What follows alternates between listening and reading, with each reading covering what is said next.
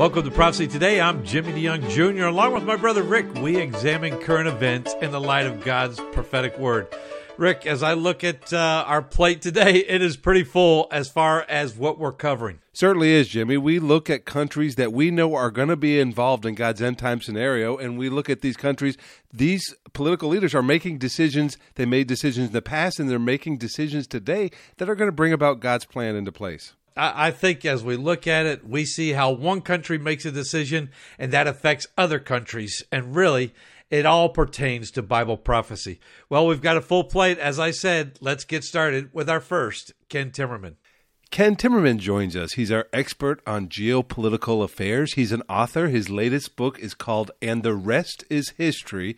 You can find out more about him and about what he puts out by going to KenTimmerman.com. Ken, thank you for joining us today. Yeah, Rick, it's a pleasure to be with you as always.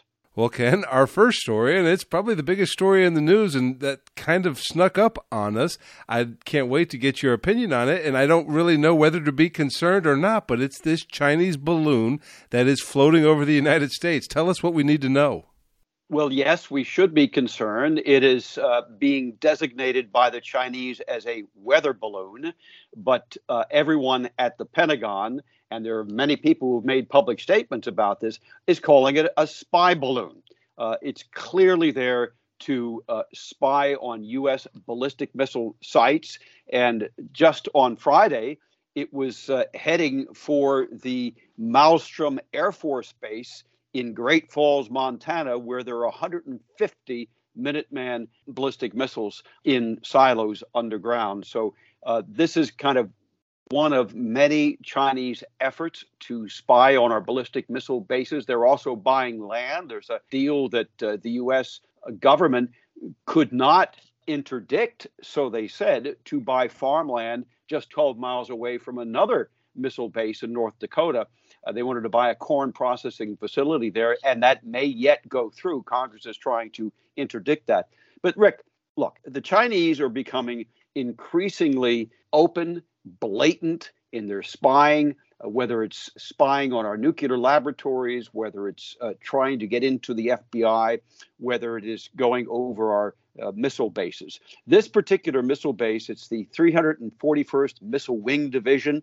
Their motto, Rick, is "We are Wing One." And what they mean by that is if war actually happens, they will be the first whose missiles will fly.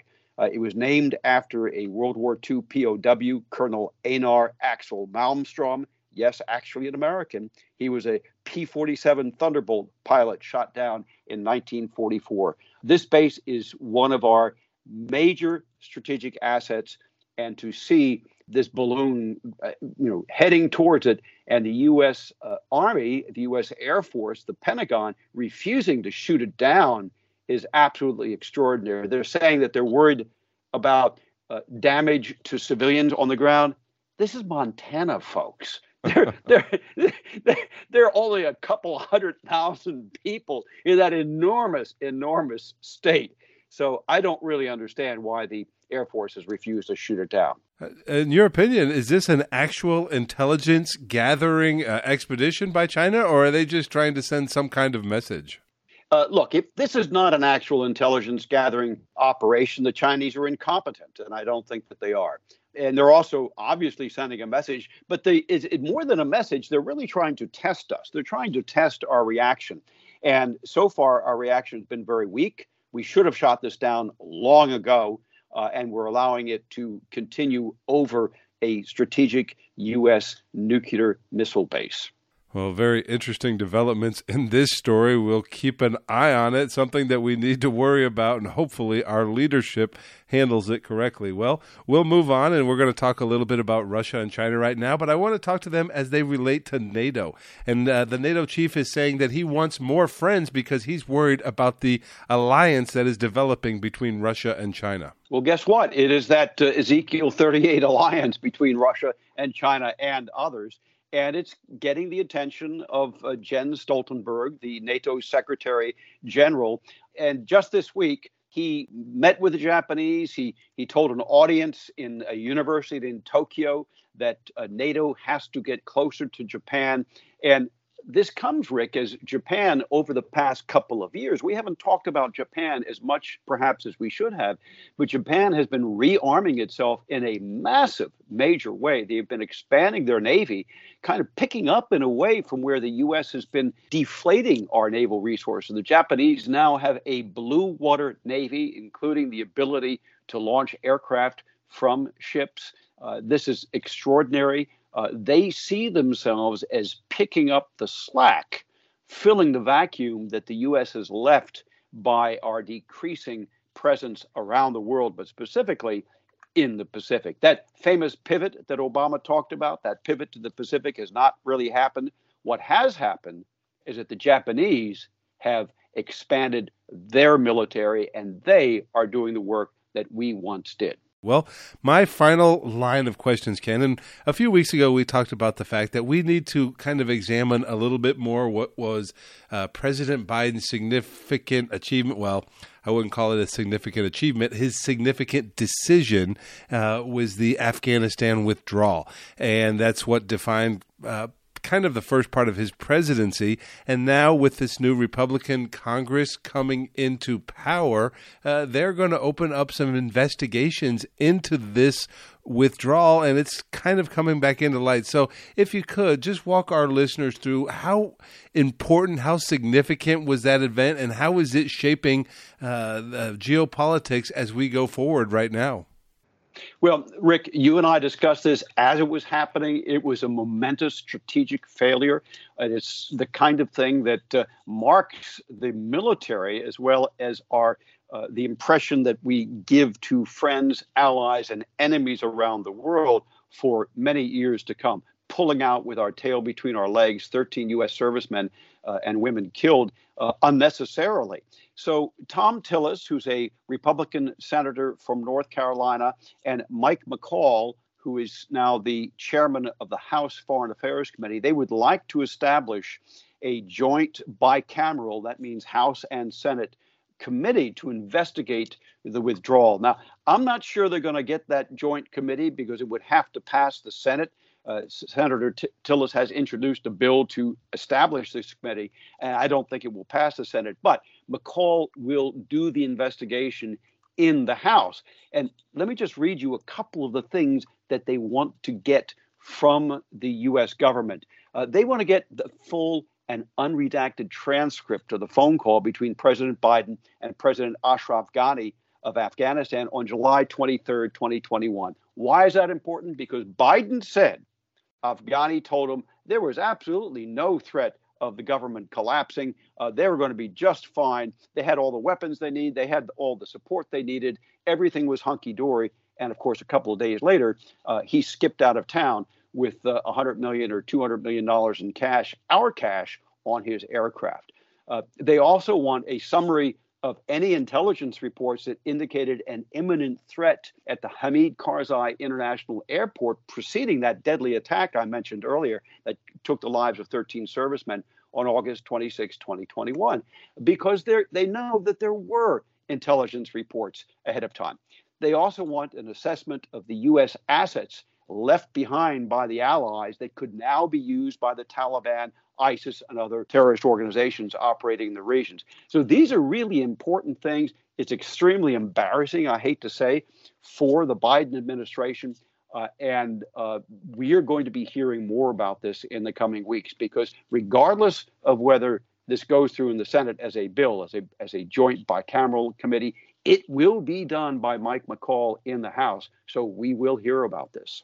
Well, Ken, you have talked about this quite a bit, and I believe just the fallout when you look at human rights in Afghanistan, especially when it relates to the rights of the women there in Afghanistan. And also, I've heard that there are weapons, United States weapons that were left behind by us that are turning up in conflicts around the world. Well, that's right. And, originally we were told it was $85 billion worth of weapons. Now, the Pentagon is trying to downsize that by a multiple of 10. Quite extraordinary. I don't quite know how they go from 85 billion to 7 billion. But at any rate, there was a lot of weapons left behind. And they are now showing up just this past week in the hands of Muslim extremist jihadi militants in Kashmir fighting the Indians. And there have been reports just recently that Putin has been buying up U.S. weapons left behind to use against the Ukrainians. So those weapons were not all destroyed, as sometimes we are told by happy spokesmen from the Pentagon or the White House. They are quite capable, quite deadly, and they are killing people in battlefields in the region for now, and later perhaps outside the region too. Such a serious situation. I don't think we can overestimate the importance of that disastrous withdrawal. Well, Ken, thank you so much for educating our listeners. So many things going on in the world. You do a great job. Again, if you would like to find out more about Ken Timmerman, go to kentimmerman.com. You can look at his many books, including his latest, And the Rest is History. Ken, thank you so much for joining us. Thanks so much, Rick. It's always a pleasure. That was Ken Timmerman. And I want to thank you, Ken, and Rick, thank you so much. You know, we focus on these stories, and I know that they are almost out of any news media that you want to watch. We are just kind of building off of those, but we're picking stories that as world leaders are making decisions, they are setting in motion consequences that will be fulfilled in the end times. In the book of Revelation, it's laid out, the book of Ezekiel, the book of Daniel, the three main prophetic books of the Bible, Zechariah, 17 minor prophets by 16 prophets that wrote those books. Yes, they all pertain to events that will take place in the future, 1/3 of God's Word. And that's why we focus on these events. Well, we're going to take a break, and when we come back, we're going to focus on the nation of Israel with our Middle East news update right here on Prophecy Today Weekend.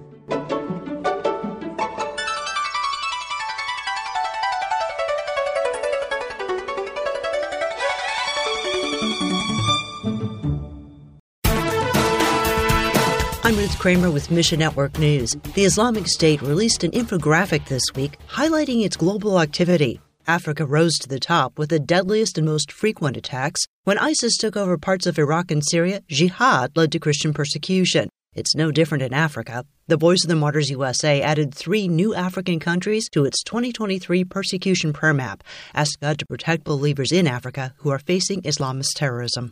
Elsewhere, aid workers supported by Christian Aid Mission share the hope of Christ with refugees in Greece. Fatima, a mother of 4, became friends with the aid workers who helped her replace important documents. She told them about her painful childhood and abusive husband. Believers encouraged Fatima with God's Word and showed her Christ's love through their actions. Pray Jesus would reveal himself so clearly that Fatima won't be able to deny him. Find your place in the story at missionnews.org. Mission Network News is a service of One Way Ministries. I'm Ruth Kramer.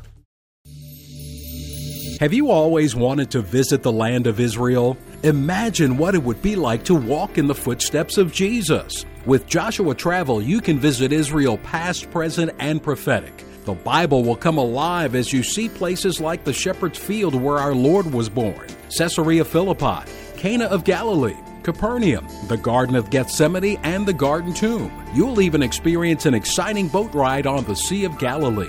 You'll visit each site with Bible in hand as we take the time to not just visit the sites, but to help you understand their importance to our biblical heritage and to our prophetic future. We will place special emphasis on the eternal city of Jerusalem, the most important city in the world, and the place from where Jesus will rule and reign one day. Call Joshua Travel today at 423-821-3635 to find out more about this trip of a lifetime, or you can visit us online at joshuatravel.com. Welcome back to Prophecy Today Radio, the program that looks at current events in the light of Bible prophecy. Well, this is our Middle East news update, and joining us this week is Dave Dolan. He's a journalist, an author, and a good friend of the program. Dave, thank you for being with us. Good to be with you, Rick. Well, Dave, we'll start where we left off last week. There's continuing conflict. Now there has been reports of rockets coming out of Gaza and going into Gaza. Can you tell us what you know about that? Yes, Rick, on Wednesday afternoon, several rockets were launched into Israel proper, one at the town of Sderot that's often targeted, and nobody was injured because the Iron Dome intercepted them. A woman was injured falling while rushing to her bomb shelter, but the rockets didn't hit anyone. In response, the IDF hit a central Hamas base later that day, even though it was Islamic Jihad, the Iranian-backed group, fully backed group that said it had fired the rockets.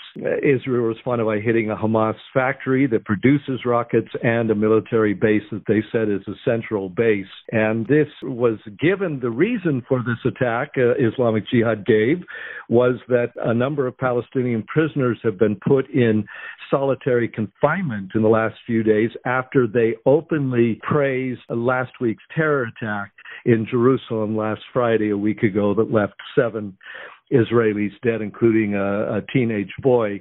They were openly celebrating, handing out candy and shouting and clapping and doing these sorts of things. And the Israeli guards told them to be quiet, and they wouldn't, so they were put in solitary confinement. But just the latest upsurge in the continuing struggle between the two sides.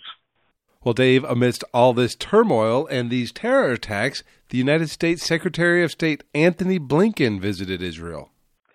Yeah, Rick, he arrived on Monday, and he left just before this rocket barrage on Wednesday, visiting with Israeli leaders and with Palestinian leaders.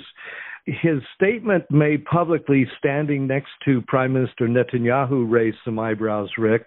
He basically gave him a lecture on democracy. He said it's imperative that we uphold democratic values, that we don't do anything that will harm that, and on and on. And it was clearly a veiled statement about Israel's new government and the attempts to reform the judicial system. Several ministers, including Itamar Ben-Gvir, the controversial new national security minister, chastised the Secretary of State, saying, we don't need to be lectured about democracy. Israel's a long-term democracy. We have the government we have because we had democratic elections, he pointed out. So a little bit of a scuffle there. What was said privately between the two leaders, we don't know. And then he went on to Ramallah and met with Mahmoud Abbas, urged him not to stop security cooperation with Israel, which was announced a couple of weeks ago after the Israeli raid in Jenin in the north. He said, keep on with that. The U.S. wants to see that happen. But interestingly enough, Rick, he didn't mention the two-state solution publicly, which he was expected to do when he first came. Instead, he focused on the trouble, and he said, we need de-escalation, we need calm, and we need a steady hand on democracy. Those were his main themes. We've talked quite a bit about this new government and the supposed right-wing aspect to it. You've talked a little bit about Ben-Gvir today and his comments on how the situation is being handled in Gaza, and also Bezalel Smotrich, the other minister that is heavily featured here. He had some pretty strong things to say about providing funding or taking away funding to the Palestinian Authority when it comes to these terrorist attacks. Yes, Rick, we've mentioned that he has an office in the defense ministry now to oversee developments in Judea and Samaria involving the Jewish population. But formally, he is finance minister in the government, in charge of the transfer of funds and different things like that. And Israel collects taxes for the Palestinians in Area C that the Israelis control, where there are still some Palestinians living. And they hand that over every year to the Palestinian Authority. It's been around 50 million shekels a year on average, which is about $15 million. He said that he would withhold all of that and, in fact, double it to 100 million shekels that he's withholding because they continue, the PA, to send money to families that commit these terror attacks. This move seems to have the support of a lot of people in Israel because, of course, we've just had these atrocious terror attacks in Jerusalem and last year down on the coast, and many Israelis, now nearly 40 dead. Well, we'll continue on, and that is a serious situation, and it's interesting the way this new government is working, and in a certain sense drawing a hard line. But we'll continue on. Let's look at the Middle East, and Israel not only has to worry about the terrorists that are within the borders, but they are also dealing with Iran, who is a sworn enemy and has said that they intend to harm Israel. And one of the things that Israel has done is they've recently had a very successful drone attack in Iran. Can you tell us a little bit about that? Well, Rick, that was last Saturday night. Israel did not say that it carried out the attack, but it's pretty well thought that it did. And in fact, the Iranians are now saying that they have proof from the drones that it was an Israeli attack, and they've protested at the UN or calling for an emergency meeting.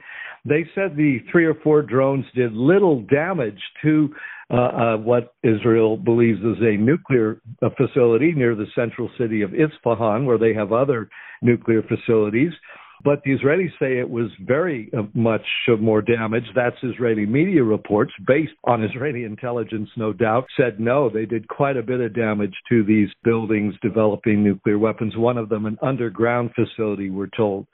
So that was strongly condemned by Iran, and interestingly enough and ominously enough, Russia also, the foreign ministry issued a strong statement about this, saying people, and they didn't say Israel, but people who believe they can defeat Iran and weaken it are wrong. Iran will remain and its government will remain strong, etc. That was the strongest pro-Iranian statement I've ever seen from a Russian official. This was the foreign ministry that issued a formal statement, so it obviously had the approval of Putin and other top leaders, and indicates that alliance that's in the Bible between Persia, Iran, and Russia, Gog, is growing and growing stronger every day. Certainly does, and we keep an eye on that situation, and it continues to pop up in the news. Well, David, my last question is a little bit lighter, and it's something that's probably near and dear to both of our hearts, and that is the Sea of Galilee, a beautiful area. We both have spent a lot of time in Israel, so important in Christ's ministry, but now the Sea of Galilee is in the news for a good reason, isn't it? It is, Rick. I live just north of it and went down there with friends swimming all the time, and sometimes we went fishing even. That's biblical. Yes, it's been dropping like the Dead Sea has as well over recent decades due to drought and overuse of water.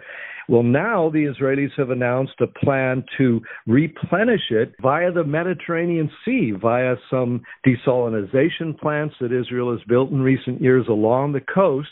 They're going to pump water from that into the central water system that goes throughout Israel, and they're going to pump it in reverse up to the Sea of Galilee instead of water coming out of the Sea of Galilee into that national water carrier. And they say they can pump enough that will raise the level nearly 2 feet a year. And at the same time, they're building a branch off of the water carrier into Jordan, a new branch that goes through the Israeli city of Beit Shan, and that's to double the amount of water that Israel is selling to Jordan. That's part of the 1994 peace accord that they would do that. Just a good sign that there is still peace in effect between those two countries. That's vital. And, of course, very thrilling to see the Sea of Galilee not disappear. It was another drought till winter. It's been very warm in Israel this winter and not much rain, so they needed to do this.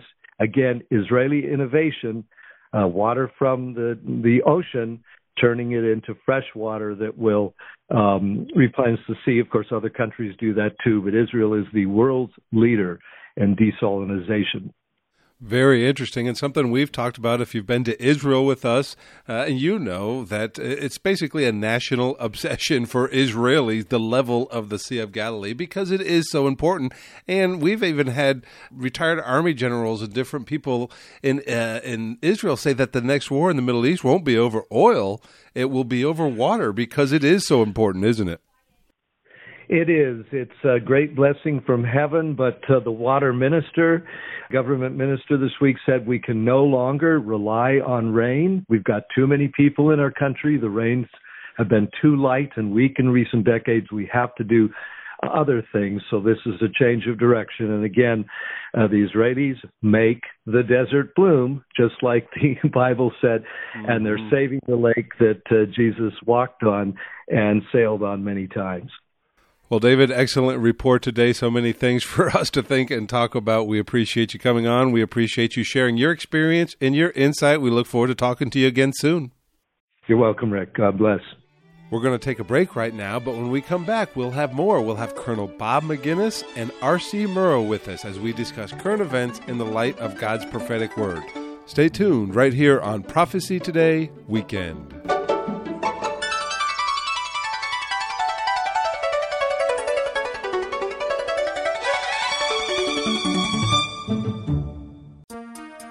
The book of Revelation is God's final word to man and the timeline of the last days revealed to the Christians. This symbolism-filled example of apocalyptic literature can be difficult to understand, especially when simply reading it from beginning to end. Dr. Jimmy DeYoung's latest book, Revelation, A Chronology, takes a walk through the prophetic book of Revelation in the order that the events will take place, chronologically, sharing insights into its true meaning and doing so in an easy-to-understand and practical way. If you have difficulty understanding the book of Revelation, get your copy of Revelation, A Chronology, and let Dr. Jimmy DeYoung aid you in your understanding of this profound end-times prophecy book that God has preserved in His Scriptures for Christians in the last days. To order your copy of Jimmy DeYoung's Revelation, A Chronology, call us toll-free at 877-674-3298 or visit our website at prophecytoday.com.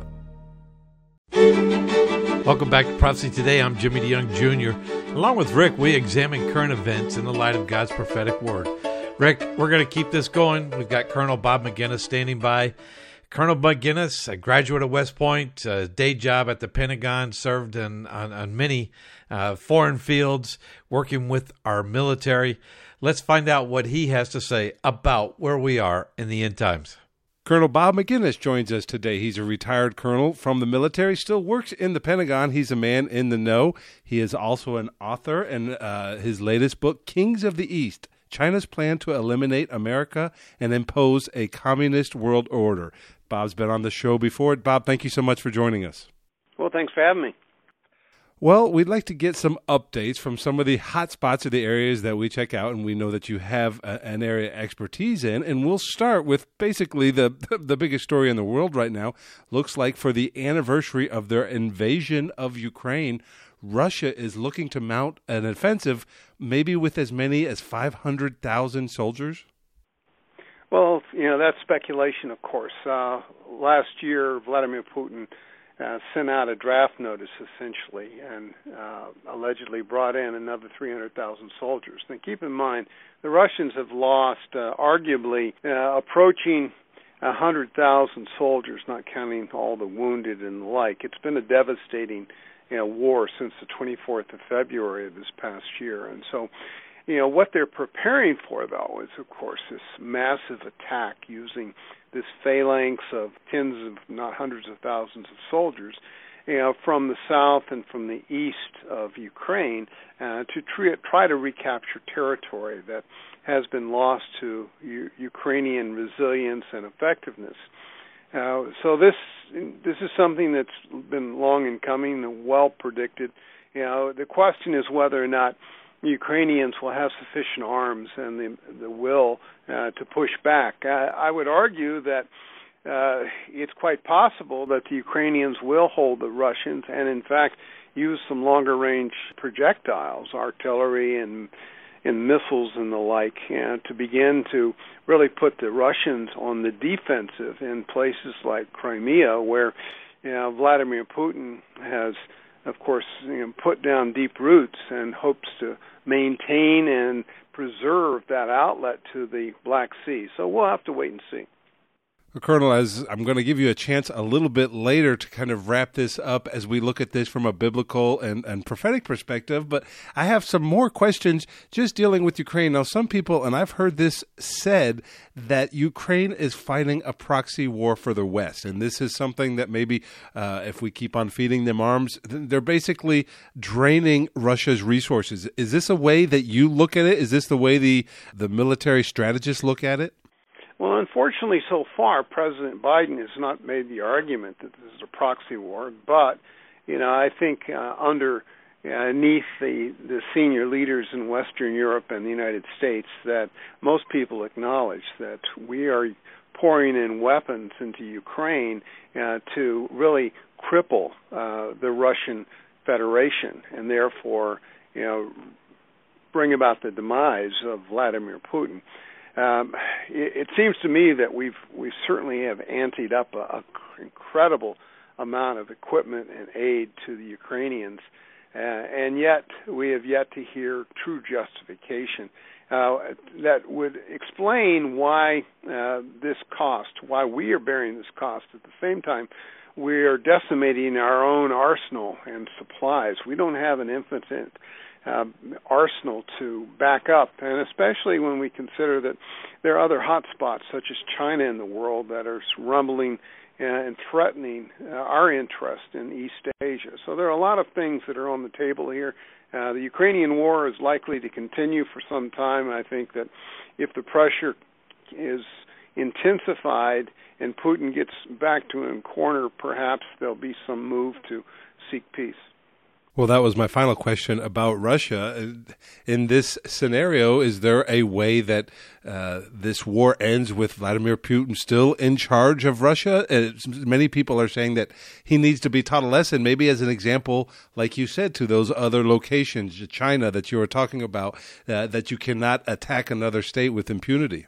Well, history demonstrates that if you don't, cut off the head of the snake, that they continue to attack their neighbors and do their injustice across wherever they happen to be. We saw this, and certainly in the case in World War II, and in other periods of time over the last few centuries. So, can Mr. Putin survive? Perhaps not. He was, quote, elected by a large majority of his people, but the real power brokers are the oligarchs who really control things behind the scene, and he has brought them along to a large degree, and their future is somewhat tethered to him. So whether or not he's willing to forfeit, the eastern part of Ukraine, which he's annexed by constitutional mandate, and Crimea, or if the Ukrainians thus far are unwilling to do, to surrender territory permanently to the Russians, then we're at an impasse. But I suspect by the summer, and tens of thousands of more casualties on both sides, that there might be some effort to seek some sort of peace. I would hope that the U.S. and the West is pushing hard for Zelensky to come to some sort of accommodation with the Russians so that the carnage doesn't continue. Well, we'll move away from Russia and look at China, because you already brought them up. You mentioned them already. And this current climate, I've heard that their population is struggling. Their population is not growing. Their economy is stagnating. COVID hit them hard because they kind of gave up their zero COVID policy. Now, you wrote a book called Kings of the East, where you basically detail their quest to become a superpower. And I'm just looking in the world's current climate, are they still developing that chance to become a superpower, to overtake the United States as the most potent force in the world? There's no question in my mind that President Xi and his Politburo, which just met again, are really focused on world domination. The fact that they had a stumble with COVID protocols and, suffered a fair amount, but we don't know the full extent of it. And, of course, the pushback by the West on some of the trade sanctions that we're beginning to impose, especially on the technology, on Huawei and so forth, are evidence of the fact that, they're going to have to be more independent. I know that Xi's speech yesterday to the Politburo called for more of independence technologically from the West because of the threats that we pose on them. But, they push back on every front when it comes to our vested interests with the Japanese, Koreans, Taiwanese, Filipinos, and South China Sea. And so the entire First Island chain, which I just described, is strategically important to the Chinese, but we're giving them a hard time along with all those allies. But yet, I do believe in time, as I indicate in Kings of the East, that it's just a matter of time. Whether or not we're talking a year or 2 years or perhaps more before the Chinese finally have the gall and the forces arrayed in such a way as to seize Taiwan. Now, we are arming them. We are collaborating, cooperating with them. Regionally, we just had Lloyd Austin, Secretary of Defense, was just in Manila, and we got some assurances from President Marcos with regard to 5 Philippine military bases where we could do some pre-positioning of equipment and stockage and the like. That, of course, runs contrary to what the Chinese want to hear because they're rather assertive in the South China Sea, as everybody knows. So when you put all that together, you begin to see a scenario in which confrontation, even in a very kinetic way, a firing way, is not all that far off. Lieutenant Colonel Robert McGinnis, the book is Kings of the East, China's Plan to Eliminate America and Impose a Communist World Order. Talks about everything that you're saying here with China, gives some really great information. Well, one more country I want to look at. We've looked at Russia. We've looked at China. I'd like to go to Iran. I know that's another country that you follow, you keep tabs on. I've had not talked to you since these protests began. Are these protests over? Is the threat to the regime there in Iran, is that still something that could happen, that could be taken over, or how is this all played out? Well, a lot depends upon how much support we provide from the rest of the world. The Iranians have been rather strong in their reaction to internal protests. We've seen, of course, suppression of the press so that we don't know exactly what's going on. But this is something that we've seen on and off again, the Green Revolution, that during the Obama years, in which we didn't push back much. And, though the Iranian dissidents spoke out, many were killed and many were imprisoned. I'm not optimistic, given the iron grip that the Islamic administration has over the country, that they're going to be unsettled or removed from control in Tehran. That opposition will continue, of course, under the seat of night. But the reality is that I don't think that they're going to go anywhere anytime soon. I've heard some things in the news that they are closer than ever and maybe even actually can make several nuclear weapons right now. What kind of threat does our government, does our military look at that? And if they become a nuclear power, are we worried about ballistic missiles or maybe some kind of dirty bomb? And at what point do you think they're going to really focus on Israel? Well, I don't think Israel's ever out of Tehran's crosshairs. After all, Iran has forces, mostly IRGC in Syria, and the Israelis are either bombing them with F-16s or the Iranian or Hezbollah are lobbing missiles into Iran or into Israel. And of course, they strike from the south. They work through a variety of Islamic Jihad groups and the like. So when you consider that Iran is ideologically at war and has from the very beginning in '79 against Israel, they're not going to take their eyes off that. They use that as a means of provocation and also to a call for nationalism within their own ranks. So it's an important ingredient in their ideological campaign to maintain control over their population. Are they acquiring a nuclear program? Likely. They certainly have all the elements, and they have for some time. Their collaboration and cooperation with the Russians and the Chinese in a major way, with strategic alignment and organizational alignment. They've been selling the Russians all sorts of drones and ballistic missiles and the like. They've exchanged personnel. And I suspect that there is a price tag with that for the Iranians from the Russians. The Russians, of course, have the wherewithal. They've built the nuclear reactors now at the second site there in Iran. I think that the Russians will certainly provide whatever the Iranians want.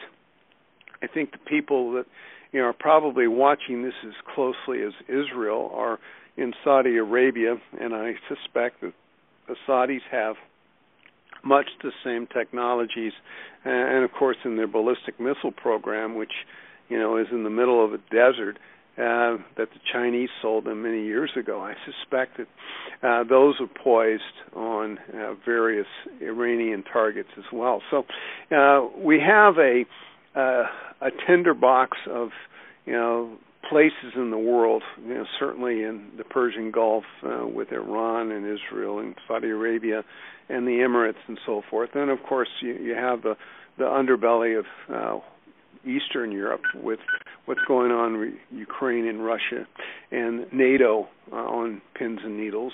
And of course, you've got Turkey in the middle, which has its own problems with presidential elections, and the entire eastern part of Asia, which we spoke of a few minutes ago with China, an emergent global power, and not turning off the mechanisms that it has in place to grow its dominance. It dominates much of Africa, South America, major influence in certain parts of the underbelly of Europe, and of course their indirect influence here in this country through media and through other aspects of our culture and our infrastructure.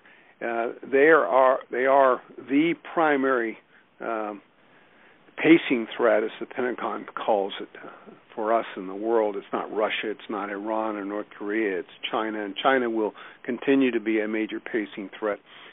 We don't call them an enemy yet, but those of us that know what's going on are very, very clear. Yeah, they truly are our enemy. Well, I know that's a world in which you operate in, so I'm certainly, you have a ton of information to share there, and I just appreciate the fact that I can benefit from your knowledge and experience. Well, my final question, and you've talked about China, you've talked about Russia, you've talked about Iran, and all these things are taking place, current events happening in these nations, and we know these nations are mentioned in Bible prophecy. You've written about that in your books. If you could just share with our listeners, whether they be believers or maybe still searching and looking and listening to this program, what's the hope that we have as believers? Well, there is hope, of course, for those that know Jesus Christ as their Lord and Savior. That's ultimately, for man, living in today's wretched, sinful world, unless you have the promise of salvation as Christ provides, your hope is it's meaningless. Certainly what I wrote about in 2018, the alliance of evil about Russia and China in a new Cold War against the United States, is being played out in spades as well. Prophetically, it could be that Russia emerges, as we see in Ezekiel, as the power, the Magog coming out of the north, aligning itself with Iran and Turkey and attacking into Israel with the assistance of perhaps the Chinese, flowing down from the Euphrates into Armageddon. And those are all, it's hard to know. I've studied those. I've considered that, but God has a veil over the exact details of what this is all about. But I'm convinced that what we're seeing today played out domestically in the United States, and I wrote the book "Give Me Liberty, Not Marxism." Certainly we have a leftist government, a lot of people in this country, and my new book, which will be coming out later this summer, deals with all of what's happening and tearing at the very fiber of who this country has been and who we are going forward. So, geopolitically, domestically, we certainly are inching and almost accelerating toward what I think is a end time scenario. So, keep looking up. Things are going to happen, and though none of us know exactly when, as the Lord made clear, it could be happening as we speak. Thank you so much for a great interview. Thank you for all of your information and for that exhortation. Absolutely. Keep looking up. Thank you so much, Colonel McGinnis. Take care now. Well, Colonel Bob McGinnis gives us insights not only on updating us on the Ukraine crisis, China, Iran, he even gives us a reason for hope. You know what? And that's so very important. Again, we try to help you see that the stage is set. The chess pieces are on the chessboard and they're moving. And really, you can't move one chess piece without affecting others on the board, or you can't set the stage and move props on without it relating to something else on the stage. So that's why we try to help folks to understand what is happening around the world. And that's why this week I'm bringing back R.C. Merle. R.C., welcome to the program again. Jimmy, great to be with you again. Yes, sir. And R.C., this is a very interesting topic we're going to cover today. We've covered it before, but before we get there, you and I were talking before going on the air that, the America that we see today and the world that we see is changing so fast. It's almost like technology. I think they say technology advances every 3 minutes. Man, the chessboard is changing in the world that we see very fast, isn't it? It really is, Jimmy. And I think what I said to you earlier was it's like you wake up in the morning, you say, how far are they going to push it today? How many chess pieces are going to start moving towards a prophetic fulfillment today? And it doesn't take more than a half hour sitting at the computer till you start seeing them falling in place. It literally is something you could do all day long. You run out of time. That is so true. And sometimes, you do that all day long sometimes as you're all watching, world events and news and items as they're coming across. Well, an article you sent me earlier this week, a dollar collapse is now in motion. Saudi Arabia signals the end of petro status. Was something we have touched on before, but from this post, it seems ominous. Tell us about it. Yeah, Jimmy, the article comes from a website called altdollar.com. And the reason that we're getting closer to a dollar collapse is based on the challenge that China is making to the petrodollar. Now, I want to just give a little definition to our listeners on petrodollars. So oil, we know, trades in dollars. When a non-oil producing nation purchases oil from an OPEC nation like Saudi Arabia, they pay for it in U.S. dollars called petrodollars, reinforcing the dollar as the world reserve currency. Therefore, petrodollars are the primary source of revenue for many OPEC members and other oil exporters and are critical for the U.S. economy. If or when that process gets disrupted by another alternative currency being used for settling oil trades, those nations would have to sell dollars to stock up on the new currency for future purchases of oil. Mises Institute quote on a declining dollar said this: a movement away from the dollar in slow motion will raise the cost of living for every American. Keep in mind 3 dates. On October 1, 2016, the International Monetary Fund, or the IMF, approved the Chinese currency renminbi, a unit of yuan, as a de facto world reserve currency to be added to the basket of reserve currencies along with the dollar, the euro, the Japanese yen, and the British pound sterling. Now, just 1.5 years later, on March 28, 2018, China launched the Petro Yuan for settling oil trades in an open threat to the U.S. dollar. And on March 15, 2022, the petrodollar weakened as the Wall Street Journal announced that Saudi Arabia is considering accepting yuan for Chinese oil purchases. And with China, a major player among the BRICS nations, which is Brazil, Russia, India, China, and South Africa, a ready market for the yuan as a second reserve currency is being built. And what's really important is to keep in mind that on March 2nd, 2022, Fed Chief Powell stunned the world when he said the world could have a second reserve currency. R.C., are you saying that Saudi Arabia is ready to dump the U.S. dollar as world reserve currency? Yeah, Jimmy, Saudi Arabia and China have shared interests. China needs a lot of oil. Saudi Arabia has a lot of oil.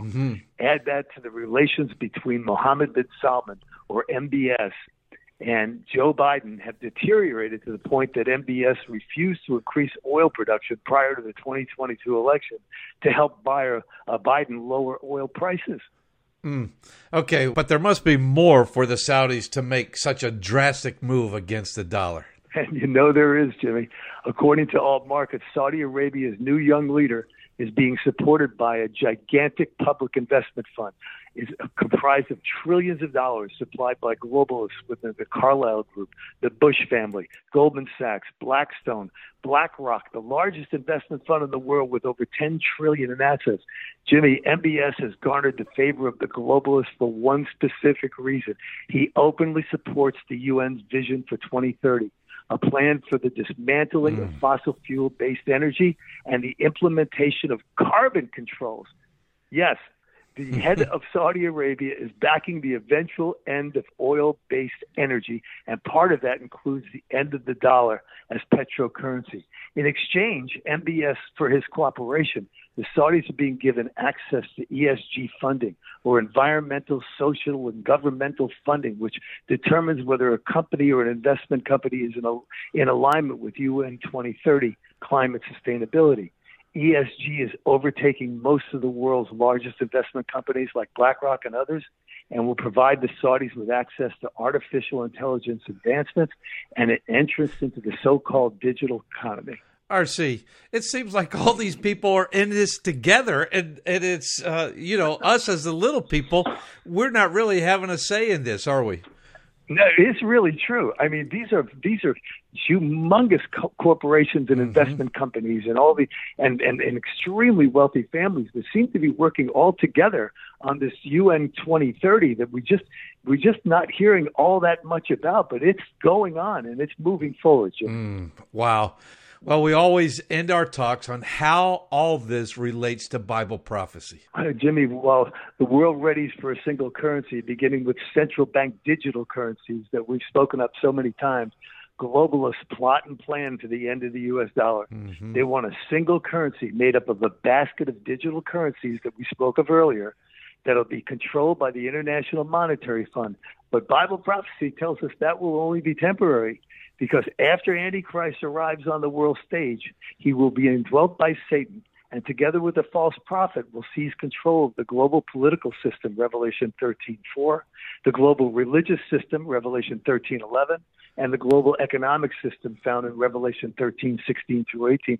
All three systems are in the process of being rebuilt to accommodate the final government. Yes. And RC, as we look at this, and I mean, that is a great analysis for folks. You can see this. Again, you're seeing how all the pieces relate together.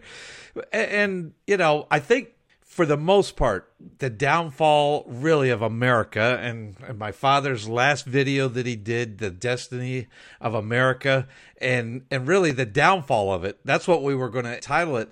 That's what all these globalists need, is for America, which is was a Christian nation. But when they see the downfall of America, they will be able to do what they want to, correct? That's really true. I mean, the U.S. currency has been the engine of the world since World War II, Jimmy. And if that starts to come to an end, we're going to start to see, as the Mises guy said, Mises Institute, a declining dollar, even in slow motion, will raise the cost of living drastically for every American. Wow. RC, give us your website again. Yes, prophecytracker.org. And we'll put a post up on this Saturday. Yes. For the readers to look at it again. Thank you so much. Prophecytracker.org. Folks, go there. And the reason I have RC on the program is just so that we will always be aware. We are not to be misled. We are to, don't be afraid. God has a plan, and we just need to finish doing what we need to do as believers in Jesus Christ, our role, which is to tell others about God's plan of salvation for all of mankind. Thank you, RC, for joining with us this week. I look forward to catching up with you again. Thank you, Jimmy. Great to be with you again. God bless. We'll be back after the break with the Legacy Series, right here on Prophecy Today Weekend. Welcome back to Prophecy Today. I'm Jimmy DeYoung Jr. Along with my brother Rick, we examine current events in the light of God's prophetic word. It's a labor of love, Rick, that we started years ago. Dr. Jimmy DeYoung started the series and the program, Prophecy Today Weekend. We've been examining current events to help the body of Christ to stay aware in what's taking place in the world. We certainly have, Jimmy, and if you've been listening to the program for any length of time, you know how excited we are to get you involved in studying God's prophetic word. And many people ask, how can we become more involved? What more can we do? Well, we have our website. You can go to prophecytoday.com. There you can peruse some of our materials, things that we have to help you study, but just get involved. Join our Facebook page, join our Twitter page. In fact, if you go to our website, you could send us questions, and we love to answer those questions on the air. We would like to engage with you, the listener, so we can study together God's prophetic word and be encouraged. And again, that is prophecytoday.com. Go there, and we would love to have your input. Tell us what you think of the program, and tell a friend. That would really help us out. Last week, we looked at the Palestinian people from a political perspective, and we went to Genesis chapter 25. Genesis chapter 25 is the record of the birth of twin boys to Isaac and Rebekah. Isaac was the son of Abraham, and his twin sons, Jacob and Esau, the grandsons of Abraham. Remember, the Lord appeared to the mother of these two boys and told her a very important truth. That's found in Genesis chapter 25 and verse 23, where the scripture tells us exactly what the Lord told Rebekah. Let's go now to that passage in Genesis chapter 25 and verse 23, and the Legacy series with Dr. Jimmy DeYoung. 2 nations are in thy womb, and 2 manner of people shall be separated from thy bowels, and the one people shall be stronger than the other people. Now notice, and the elder shall serve the younger. God's sovereign selection was that the elder would serve the younger. That went against tradition. In the Middle East, the elder son would receive not only the birthright at birth, but the blessing pronounced by his father at the end of his father's life to pass the heritage along and keep the generations of these people moving ahead. But at this point in time, the Lord selects the elder to serve the younger, giving the younger the potential for the birthright and the blessing to be received. The truth is that indeed Rebekah, the mother of both Esau and Jacob, who favored Jacob the most, would not have to connive as much as she did, along with her son Jacob, had she just paid attention to what the Lord had to say. Well, the boys were born. And of course, coming out first was Esau, howbeit by less than a body length. Remember, Jacob had his hand on the heel of his brother Esau, but Esau indeed was the firstborn. He comes out, he now is going to receive the birthright and ultimately the blessing pronounced by his father. The birthright is given to Esau. The boys grow up, and Jacob, because he did not, and his mother did not pay attention to what the Lord had to say, starts to manipulate and connive to be able to get the birthright. One day, Esau was out in the field working. Jacob got a great big wonderful lunch from his mother, starts out for the field. He gets out there. Esau sees him. Esau says, "Hey, Jacob, how about a little bit of that lunch?" And Jacob shouts back, "No, Mama made this for me. If you want something, go get it from Mama. This is my lunch." And old Jacob went under the shade of a tree and started to eat his lunch, and Esau, perspiring as he could in the field, he said, "Man, I'm starving. Give me some of that." Well, you know the story. Ultimately, Jacob was able to manipulate Esau. So Esau, in order to get some of the lunch, in fact, Jacob gave him the whole lunch, and he said, "Look, I'll give you this lunch. You give me your birthright." And Esau, needing, because of his hunger, something to eat. That's what happened. Well, that was the first step in the conniving, manipulating ways of Jacob. At the end of his father's life, Isaac, about to be dead and mostly blind at the time, called his son Esau in, and he said, "Now, son, you're my firstborn. It's my responsibility to pronounce the blessing upon you. Here's what I'd like for you to do. Go out into the field, kill a deer, dress the deer, make some venison stew. I love venison stew. You do that, and we'll have a meal together, and I'll pronounce the blessing upon you." And so Esau takes off to the field to kill a deer, dress it, and make the venison stew. Meanwhile, Rebekah hears about the plan of her husband to his son Esau, and she calls old Jacob, and she says, "I got an idea. You've got that birthright. We're going to get the blessing for you as well." And Jacob said, "Well, Mama, how are we going to do that?" He said, oh, that's very simple. We'll get one of old Esau's toga. It stinks like he does. And you'll put it on you. We'll get some animal skin because you're not very hairy at all. Your brother's very hairy. We'll put it on your arms. And listen, don't worry about that venison stew. I taught Esau how to make the venison stew. I've got enough in the freezer. We'll get it out, put it in the microwave, and you can take it in. And you can have it with your daddy, and he'll pronounce the blessing upon you. Well, that was the case. Jacob dressed up like his brother Esau, got the venison stew from his mother, walked into Isaac and said, Abba, which is daddy in Hebrew, Abba, daddy, I'm here for the blessing. Isaac, not hardly able to see at all, thought that was Esau. He smelled like him. He kind of felt his arm. He felt like him. And the venison stew was delicious, just like Esau could make. He had the venison stew meal. He pronounced the blessing upon Jacob. Jacob gets the blessing, starts out. Incoming at that time is Esau. Hi, Jacob. How you doing, buddy? He walks in with the venison stew meal to give it to his daddy. And his daddy said, what do you mean? We just had our meal together. What are you coming back here for? And Esau said, Daddy, I've not been here. I just got here. And all of a sudden, the lights went on. Oh, Esau said, my brother got here first. I did. I pronounced the blessing. I thought it was you, but it was Jacob. And at that point in time, Esau threw a temper tantrum. If you don't believe that, go to chapter 27 of the book of Genesis. Let me show you what happened. Chapter 27, verse 38. And Esau said unto his father, hast thou but one blessing, my father? Bless me, even me also, O my father. And Esau lifted up his voice and he wept. Now you exegete that. That's throwing a temper tantrum. Lifting your voice and weeping, that's a temper tantrum. Look at verse 39. And I saw Isaac his father answered and said unto him, behold, thy dwelling shall be the fatness of the earth and of the dew of the heaven from above. Verse 40. And by the sword shalt thou live, and shalt serve thy brother. And it shall come to pass when thou shalt have the dominion, that thou shalt break his yoke from off thy neck. Verse 41. And Esau hated Jacob because of the blessing wherewith his father had blessed him. And Esau said in his heart, the days of mourning for my father are at hand. In other words, when he dies, the time of mourning, then will I slay my brother Jacob. At that point in time, I'm going to slay my brother. At this point in time, Rebekah realizes that she has a real problem. Her favored son is going to probably be killed by his brother. And so she says, look, I got a brother who lives up in Haran, which is modern-day Turkey. You go up there, you stay with him, and let your brother Esau cool off. So he goes up there.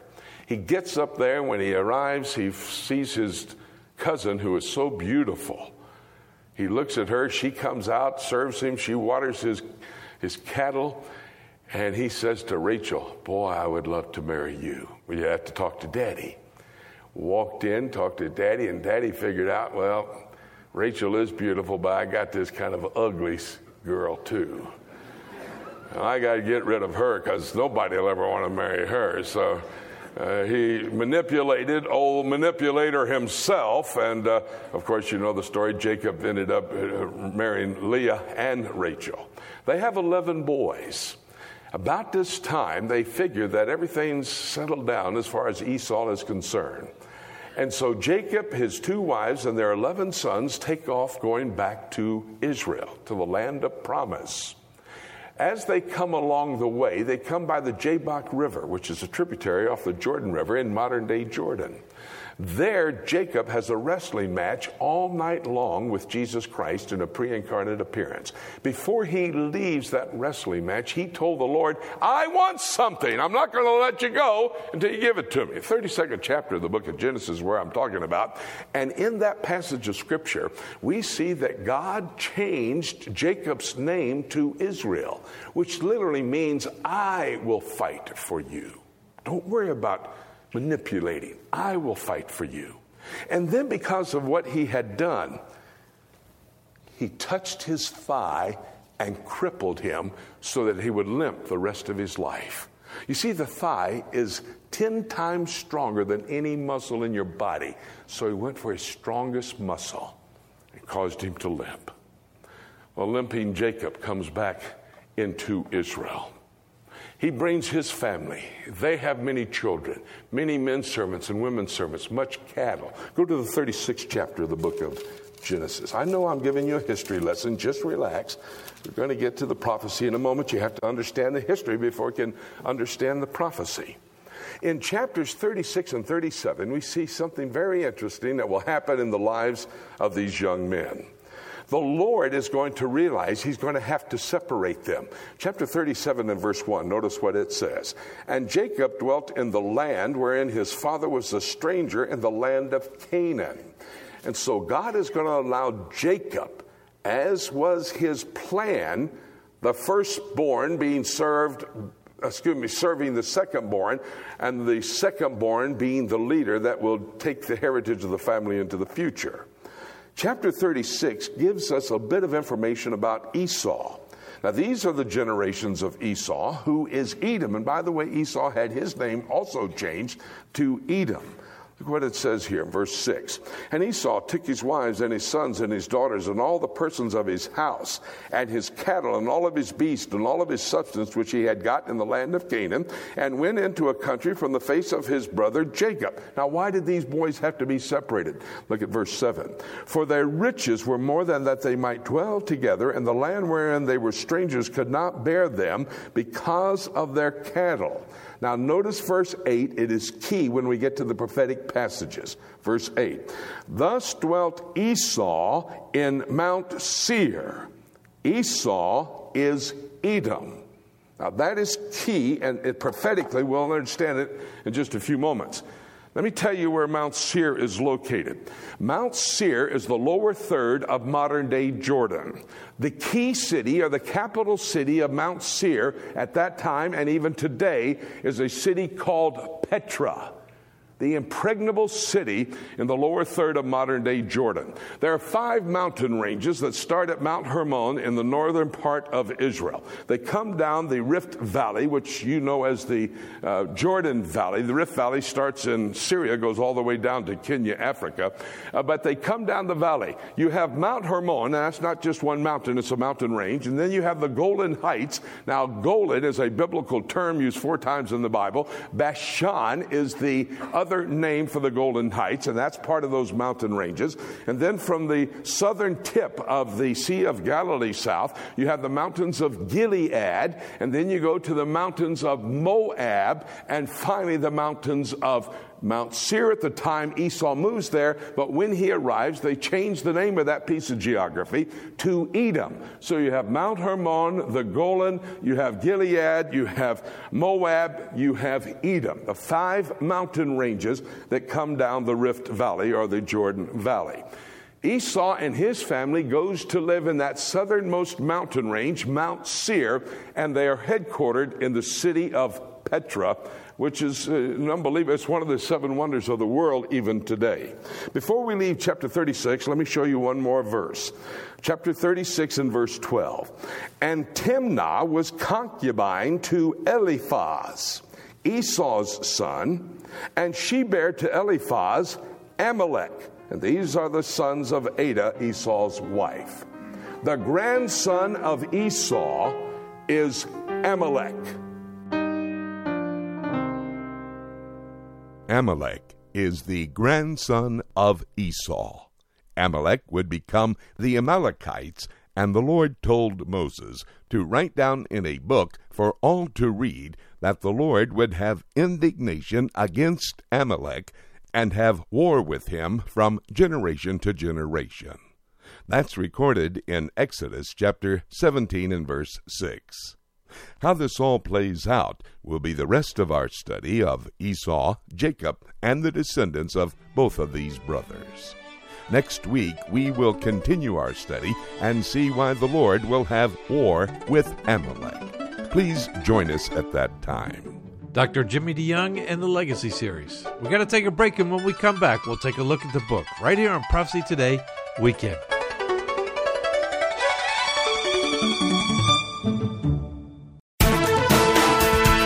I'm Ruth Kramer with Mission Network News. The Islamic State released an infographic this week highlighting its global activity. Africa rose to the top with the deadliest and most frequent attacks. When ISIS took over parts of Iraq and Syria, jihad led to Christian persecution. It's no different in Africa. The Voice of the Martyrs USA added 3 new African countries to its 2023 persecution prayer map, asked God to protect believers in Africa who are facing Islamist terrorism. Elsewhere, aid workers supported by Christian Aid Mission share the hope of Christ with refugees in Greece. Fatima, a mother of 4, became friends with the aid workers who helped her replace important documents. She told them about her painful childhood and abusive husband. Believers encouraged Fatima with God's Word and showed her Christ's love through their actions. Pray Jesus would reveal himself so clearly that Fatima won't be able to deny him. Find your place in the story at missionnews.org. Mission Network News is a service of One Way Ministries. I'm Ruth Kramer. Have you ever wanted to know more about God's plan for the future? Have you ever tried to understand prophetic passages in God's Word, like, say, the book of Revelation, and been frustrated at not being able to figure it out? Dr. Jimmy DeYoung's latest CD series, Keys for Unlocking God's Plan for the Future, will help you gain the ability to understand where to start in your study of prophecy and allow you to read God's Word in a new and exciting way. Understanding God's prophetic Word will allow you to live a pure and productive life until Jesus returns for the church.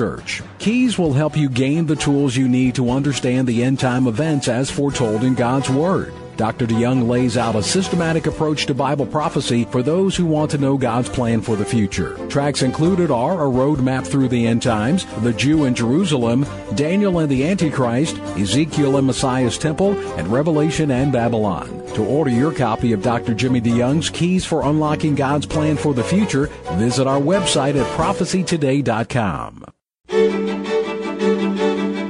Welcome back to Prophecy Today. I'm Jimmy DeYoung Jr. Along with Rick, we have been examining current events in the light of God's prophetic word. This is the portion of the program where we take a look at the book.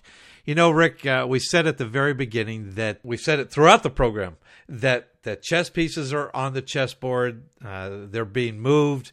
And if you and I were taught how to play chess by our father, when you move and you make a move in chess, it does affect all the other pieces on the board, correct? That's right, Jimmy. There's consequences, both intended and unintended, and we see many of those consequences that we face as decisions personally in our lives, but of course we also see it at world leaders as they make decisions that have consequences for their nations, for their people, but also these world leaders are preparing the world for the end-time prophetic scenario that we talk about often on this program. Oh, yes, you're so correct. And that's really, you take our theme from last week's program, we talked about conflict, and really throughout history, we've seen this struggle, and it's really a struggle between Satan and God, Satan trying to defeat God, the angels, and man, and that's been his plan from Genesis chapter 3. That's where the struggle began, and it's going to continue all the way to the very end, to where Jesus Christ sets up his earthly throne, his earthly kingdom here on this earth in the city of Jerusalem. In Matthew 24, Jesus is preparing his disciples. And I know a lot of people use this passage to talk about Bible prophecy. There, he's preparing his disciples for the things to come, Rick. And he tells them that there are certain events that are the beginning of sorrows. Matthew 24, verse 8. Or the beginning of birth pains. The narrative begins with the disciples pointing out the temple buildings and Jesus remarking that it would all be torn down. Matthew chapter 24, verses 1 and 2. The disciples asked Jesus when these things would take place and what would be the sign of his coming at the end of the age. Matthew chapter 24, verse 3. Jesus explains that there would be many false messiahs who would come and who would claim to be authentic. And boy, do we see that today, Rick. They would be deceptive and appealing these false prophets, and many would be fooled by them. That there would be wars and rumors of war. Verse 6, nations would rise against nations and kingdom against kingdom. And there would even be famines and earthquakes. While all that would be alarming and even terrifying, Jesus encouraged them that those things would not signify the end. They were only the beginning of sorrows, Rick.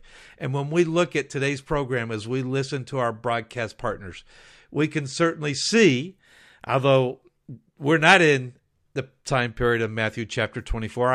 I believe that begins with the tribulation period, but we can see that we're in the beginning of sorrows now. We certainly do, Jimmy. And if you look at it, I mean, we all wish that this world was a different place, that there was a different life that we could live, that we could serve in our churches, and we wouldn't have to face some of these trials that we have to face. But it is encouraging to me, Jimmy. You said that Jesus was preparing the disciples. Of course, preparing them is telling them what was to come. And he was telling him, you will have to face this, and let me give you strength. But I think part of the strength is knowing that we have the whole story. And for the first time in history, I mean, God laid out his plan starting in Genesis and going all the way through the Old Testament and into the New Testament. But with God's word, the word that we have today, from Genesis all the way through Revelation, we have the whole story, and that is an encouragement. We know what's going to happen. We know what to plan for. We know that even though sometimes we look at this world and it seems like it's we're in a really dire situation, we do understand this is what God said is going to happen, but he also said that in the future, this is what's going to happen. This is where you're going to end up, and that is a wonderful place. You're certainly right that we are in a bad time, but the encouraging thing is that we know how the end of the story will play out according to Bible prophecy. And, I'll agree, Rick, and you would too, when we look and we listen to our guys, we pick the stories because they pertain to Bible prophecy in the future being fulfilled. But sometimes it can be, a little somber. Oh, it certainly can. And again, we have to realize there's a human component when we talk about some of these countries, Russia, and what's taking place, the tragedies that are taking place among the people there in Ukraine and Russia, and Iran as well, and even in Israel and the Israeli-Palestinian situation. We want to continue to pray. We want to continue to reach out and share the gospel, do what we're supposed to be doing right now in preparation for Christ's return.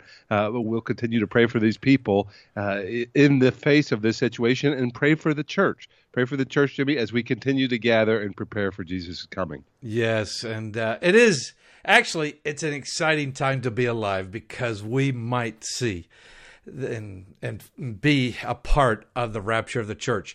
With the foretelling of these events, including the beginning of sorrows, Jesus is preparing his disciples for the difficulties they will face in their lifetimes. Still, he reminds them that the things will get even worse than what they themselves will face. It could get worse. Our children, Rick, could face the things even worse than what we are facing. We might not, Dad woke up every day thinking that he was going to be in the rapture. I wake up every day waiting for that rapture to take place. But it could be another couple years. Because they now had the end of the story, Rick, as you have so aptly said, the disciples could walk both with hope and with urgency, knowing the importance of making the most of every opportunity. Peter later would challenge his readers to consider that, since these things will end this way, they should be people of holy and godly lives. 2 Peter chapter 3. Verse 11. Can you imagine, Rick, that Peter, after all these years, had those thoughts and what he went through? Since everything will be destroyed in this way, what kind of people ought you to be? You ought to live holy and godly lives. Rick, thank you so much for doing all the hard work in our news department and focusing on the questions that you did. I look forward to next week talking about this. Should the rapture not happen, I look forward to being with you again next week. Me as well, Jimmy, and I hope the rapture does happen, but if it doesn't, we will be here. Yes. Folks, with all that is happening in our world today, the rapture can't be too far away. Let's keep looking up until. Thank you so much for joining us today. This is Jay Johnson inviting you to join us again next week for more of Prophecy Today. Prophecy Today is a listener-supported production of Shofar Communications in Chattanooga, Tennessee.